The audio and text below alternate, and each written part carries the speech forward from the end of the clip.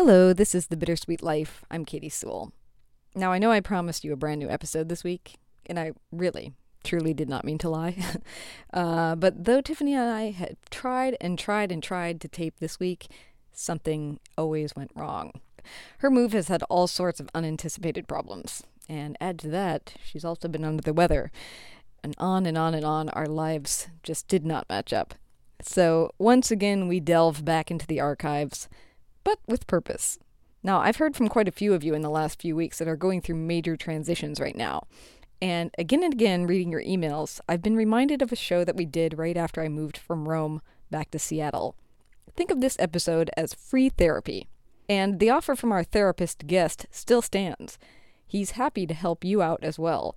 So while you're listening, if you think of a question or you want some insight on your situation, send us an email. We're at bittersweetlife@mail.com.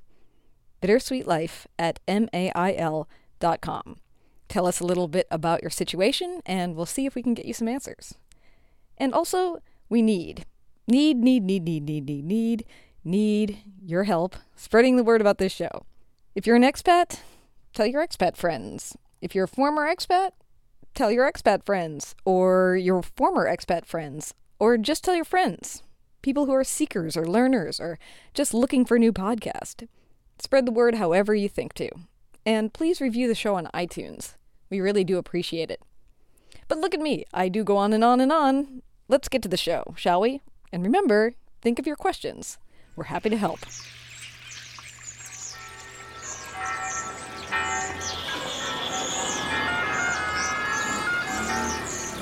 Welcome to Rome. This is The Bittersweet Life with Katie Sewell and Tiffany Parks.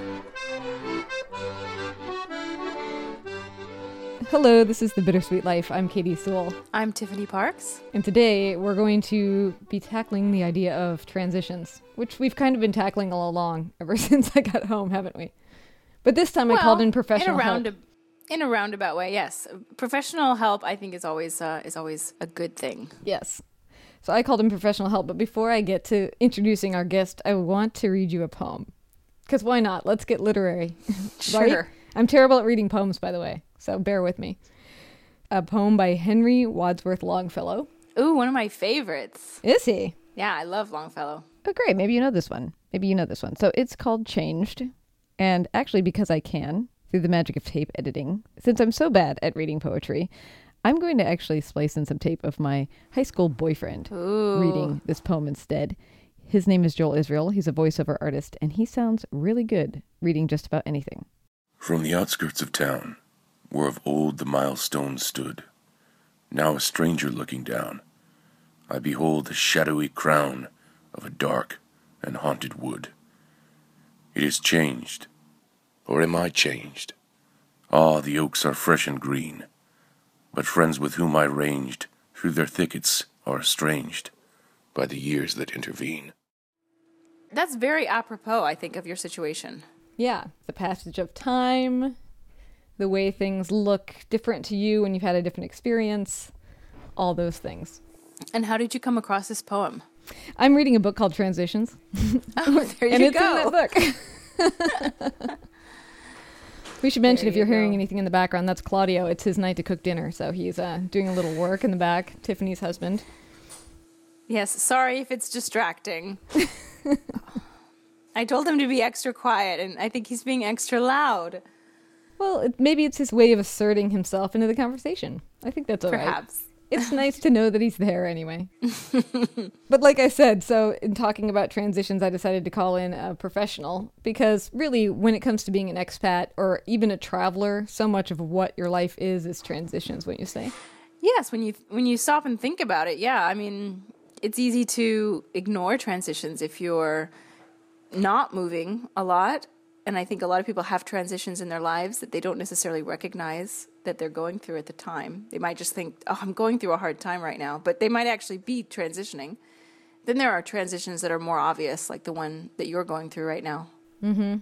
Or somebody who just had a baby or something like that. Something that's, you can see the end, you can see the middle, you can see the beginning of whatever the new thing is, right? Exactly. So I reached out to a man named John Wynn, who is a psychiatrist and an organizational consultant in Seattle. Also former expat, I'd like to point out, spent plenty of time overseas.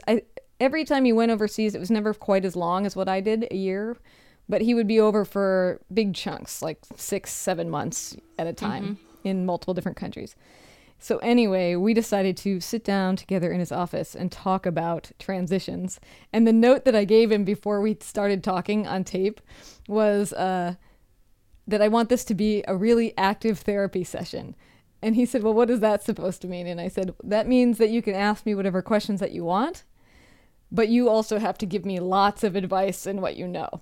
Where, a normal therapist might sit back and just listen, right? So that was not his role. And so you'll see he is not just listening, he is participating very actively. Well, you got a pretty good deal then, I would say. Score. Well, let's hear. Hi, Katie. I'm John Wynn. I'm a psychiatrist and organizational consultant here in Seattle, Washington.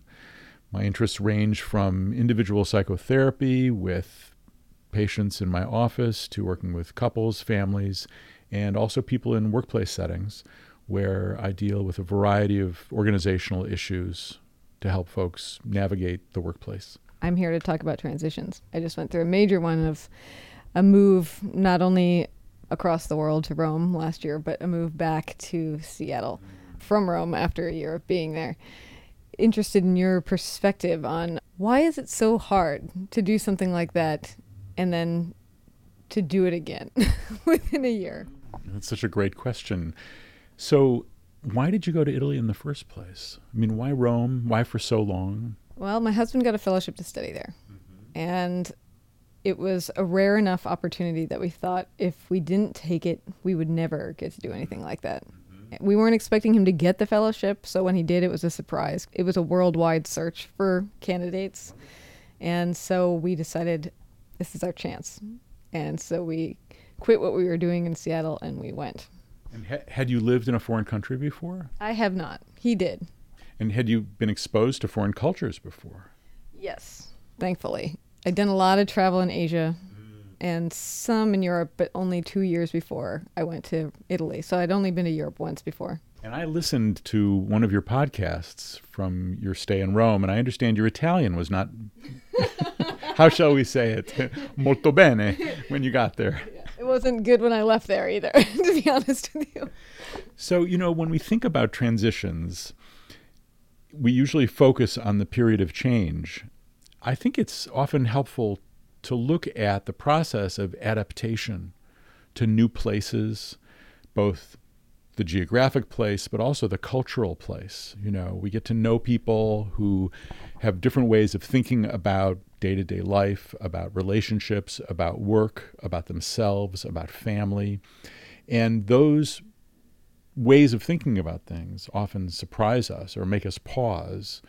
First, we think someone's saying something very strange, and then we realize, oh no, this is the way they all think about this here, So I'm very curious to know what kinds of things you found in Italy that maybe struck you as very different or even surprising compared to what you expect in the United States. Surprising, I think I kind of had a rough feeling of what it was going to be, but I think that what really resonated with me was that the culture seemed to be less about money, getting ahead, all those things. And I don't know if that was just Rome or if that's all of Italy, but less about those things, more about taking it easy, being with your friends, not working too hard, and enjoying your life. Yes, il dolce far niente, the specialty of the Italians, the sweetness of doing nothing.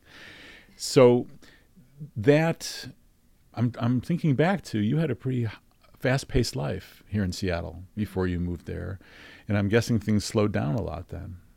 Yes. I wonder, did that take a while to get used to go from your very busy life here to a different pace there? Yes, I think so. It was more in the first few weeks there, particularly because my husband was in a program where he had to be places and I had nowhere to be. I definitely had that moment where I thought, what am I doing here?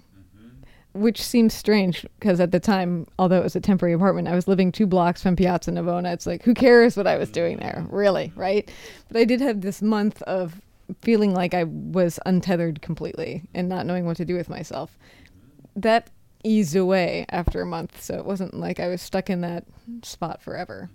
Well, so you went through a process, I'm guessing, not just of being comfortable doing nothing, but actually of finding things to do, occupying yourself in this new place, getting to know people. And so you wind up not exactly putting down roots, but certainly getting connected to new ways of being Katie. And so I wonder what kind of changes you experienced in yourself in that new place. Well, I was doing a lot of self-seeking, I guess, because I had the time. And there was a reporter here, actually, in Seattle, John Talton, who's a business reporter at Seattle Times, suggested that before I go, I do a book called The Artist Way, which is basically trying to get at the creative self that might have been buried by all your responsibilities in whatever job you had, which was a huge process of self-examination, which can be very painful. So I did spend a lot of time doing that and just trying to figure out who am I and what do I actually want, hoping that I would end the year feeling like I knew, which I didn't. I think that I ended the year knowing myself better, but I don't think I ended the year going, no, this is exactly what I want to be from here on out. So, it's interesting. We often hope that a period of transition will be a period of growth, and that the growth will lead to new insights, new understandings of who we are. Sometimes, really, what we get out of these growth periods is a better ability to ask questions about our day-to-day lives. In other words, the things that we've been taking for granted for so long actually become more salient. They stand out in our day-to-day lives, and we start to question them instead of just ignoring them and taking them for granted. So your relationship with yourself changes as you start asking yourself, is this who I really am? Is this what I really want? Is this really the only way to live? And it can be frustrating if you haven't found the Holy Grail of perfect insight and the answer to all your questions. But then I think we start to realize that the growth process was in taking a wider view of who we are, taking an inventory of who we are, and making the next set of choices much more grounded in an openness to change and an openness to self-understanding. But I'm saying this in a theoretical way. Is that your experience? I wonder. I would actually be curious to ask you, part of the issue I think that I'm encountering is that I went through this big period of change, but then I, as I said, no answers came about necessarily, but a lot of questions. And then I returned to the same place that I was before, which I know happens to a lot of people. And for me, it seems like when I left Rome, I felt like I wasn't done with the experience. Something was left unsettled. Like it just came to the point where we had to leave, but I wasn't done with whatever process I was in. And now I'm back in Seattle where I had this big regular career and all these things. It's been difficult to kind of meld the two parts. Does that make sense? It does. And, after going through a process like that, where you are devoting a lot of time and energy to this process of self-exploration and self-acquaintanceship, you come back to your very busy life and you've got this chunk, you've got this little package of activity that you've been cultivating now for a while. Where do you put it? How do you deal with it? You think, oh yeah, I've got a shelf in the closet. I'll just stick it up there, and if I ever get to go traveling again, I'll pull it down and start looking at myself again. Or do you start valuing that part of your life in a way that presses you to make sure you've got regular time for that introspection and questioning? Well, and how do you do that? So there are a number of ways of doing it. One, I think, is to make sure you stay in touch with people who are interested in that same kind of exploration. And there are a number of ways of doing that. There are discussion groups where people get together on a regular basis to talk about their lives and talk about their goals and what's getting in the way and what's helping them. There are myriad forms of counseling and psychotherapy that can facilitate and enhance introspection and self-awareness. And then there are some wonderful books out there to read. The Artist's Way is a great example of a book that people will turn to, not because it gives you deep answers to your questions, but because it gives you deep questions that may help you find those answers. There's also The Way of Transitions, which many people find very helpful. For men, I often recommend a book called Iron John, which talks a lot about adult male development. And just reading that book slowly often enhances one's relationship with oneself, because it gets you asking questions about who am I, where am I from, and am I really living a life that is oriented to the ideals that I hold most dear. A book that some women like in that vein is called The Heroine's Way. Another book is called Passages that, again, looks at adult female development and can be very helpful. And I'm saying female and male in this context, but I think women and men benefit from reading all of these books, if that's where they are in their lives. So when we think about transitions, in a way, we're thinking about these three different states, if you will, the place you've been, the place you've come to, and the airlock, the space in between, that transitional space. And the size of that transitional space varies enormously. Sometimes it feels like it was just the duration of the plane ride. I was in Rome, I got on the plane, now I'm right back in Seattle, and I'm done. The transition's over, On the other hand, you can go through periods where you're anticipating the transition for months, thinking about it, planning for it, wondering how it's going to play out, trying to anticipate stuff that'll help you find your way when you get back to Seattle. And then you get back to Seattle, and it's all about the ongoing exploration, the ongoing questioning, and the, making the most of the residue from the immediate past. So the transition could be even a year or two if we can draw it out and make use of it. So if we think about the catalytic power of transition, the power in a transitional period to stimulate growth, to stimulate change, we may want to do what we can to anticipate it and preserve it, milk it for all it's worth, so that we can really get that optimal growth from it. And that means, again, anticipating it, living through it, and holding on to it, even as we move into the next phase of our lives. Having someone go through that transition with you can be very helpful. You had the advantage of being with your husband in this foreign country, and then both of you were there, and both of you came back. Yes, both of you came back? Good, yes. Good. That's always good. Transitions, move in all directions, so I don't want to make assumptions, but it sounds like this one's going okay, I hope. Yes. Good. So having a partner through a period of transition can be very helpful, and it doesn't have to be a spouse. It could be someone you were corresponding with the whole time, someone who was reading your blog while you were away or listening to your podcasts. Keeping a diary is something people often find very valuable. Not just keeping it, but also every month or two going back and reading what you were writing a few months ago and being in communication with your past, current, and future self, if you will, can be very helpful. How do you know if you're doing it well or poorly, for that matter?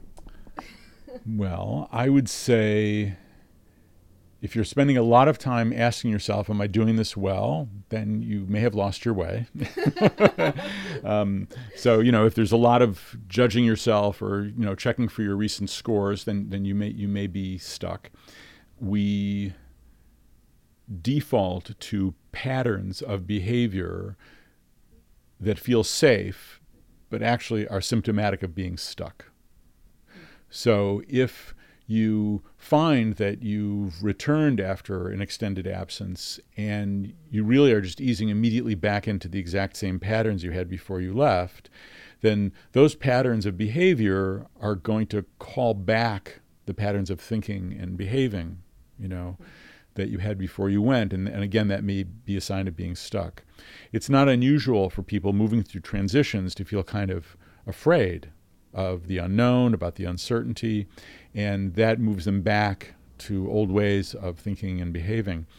One of the important strategies to keep things lively is to ask yourself, am I still reaching out? Am I still connecting with new situations, new people, new experiences? It doesn't have to be every day, obviously, but on a regular basis, how am I continuing to expose myself to stimulating things that will promote my growth? Again, through dialogue with others, through dialogue with authors, with filmmakers, etc., with the arts, with new developments in your career area. All those things, I think, can help us promote and sustain the growth momentum of a period of transition. When it comes to expats in particular, or long-time travelers, I think one of the questions that I encountered with other people I knew and that I've certainly encountered in myself is this whole thing about going home. When to go home? Will I ever go home? Is home now in Rome where I live? Is Seattle no longer home? I guess my question there is, how do you know, say in a transitional period, that you're missing Rome, say just because you're missing Rome in that wonderful year you had, or you're missing Rome because you don't want to be in Seattle anymore? Any transition, especially a thoughtfully done transition, is going to lead to comparisons and also an awareness of absence. So you are mindful of anything from the little grocery store on the corner that you used to go to on a regular basis, the little place you used to get your latte, the nice fellow you used to see on the street every day, and how that's gone. And those are sweet but ultimately trivial pieces of your experience. But then there's this ethos that you were referring to a moment ago, a different cultural orientation, perhaps less materialistic, more community-oriented. And if you find it's hard to recreate that or discover it when you come back home, then you may be missing that part. This raises the whole topic of homesickness and nostalgia, which, nostalgia comes from these two Greek words, which mean house or home, and pain, algia, like analgesics. And the power of our attachment to places where we consciously or unconsciously put down roots and then leave those places and feel the absence, feel something's been torn up and seems dangling or ungrounded, can be very, very powerful. So how do we cope with that restlessness when we come back to where we started?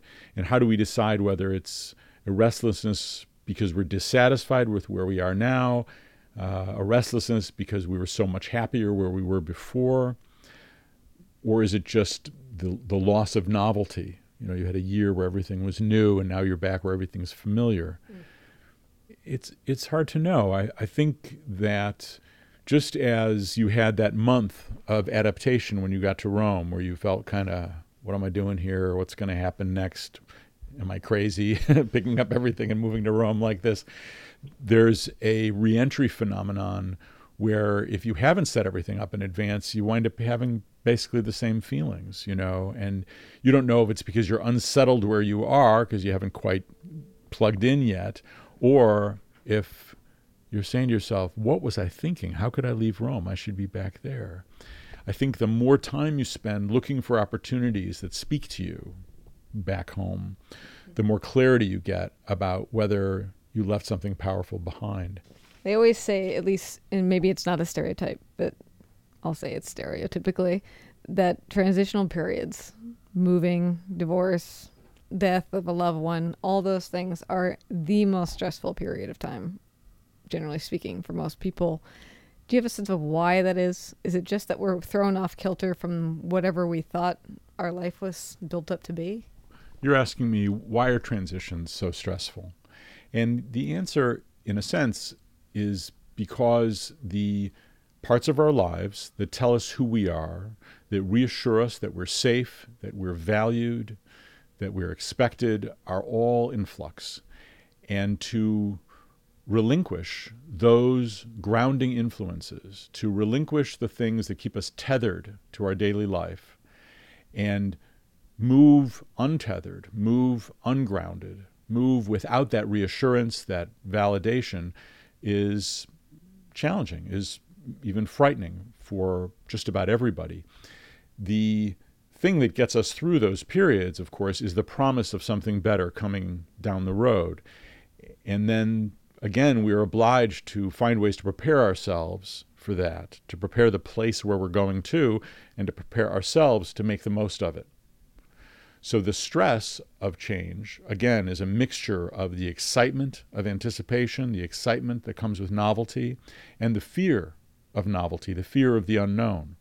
As we define the components of the new experience, the fear often drops away, and the novelty can become that stimulating, exciting part of moving into the new.